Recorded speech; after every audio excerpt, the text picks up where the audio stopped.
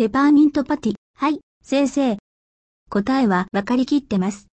わざわざ答えて先生を馬鹿にするわけにはいきません。私は誠実な人間ですから。マーシー、また勉強サボったんですね。チャールズ・エム・シュルツ。1922年から2000年。ピーナッツ、略、谷川俊太郎。1931年生まれ。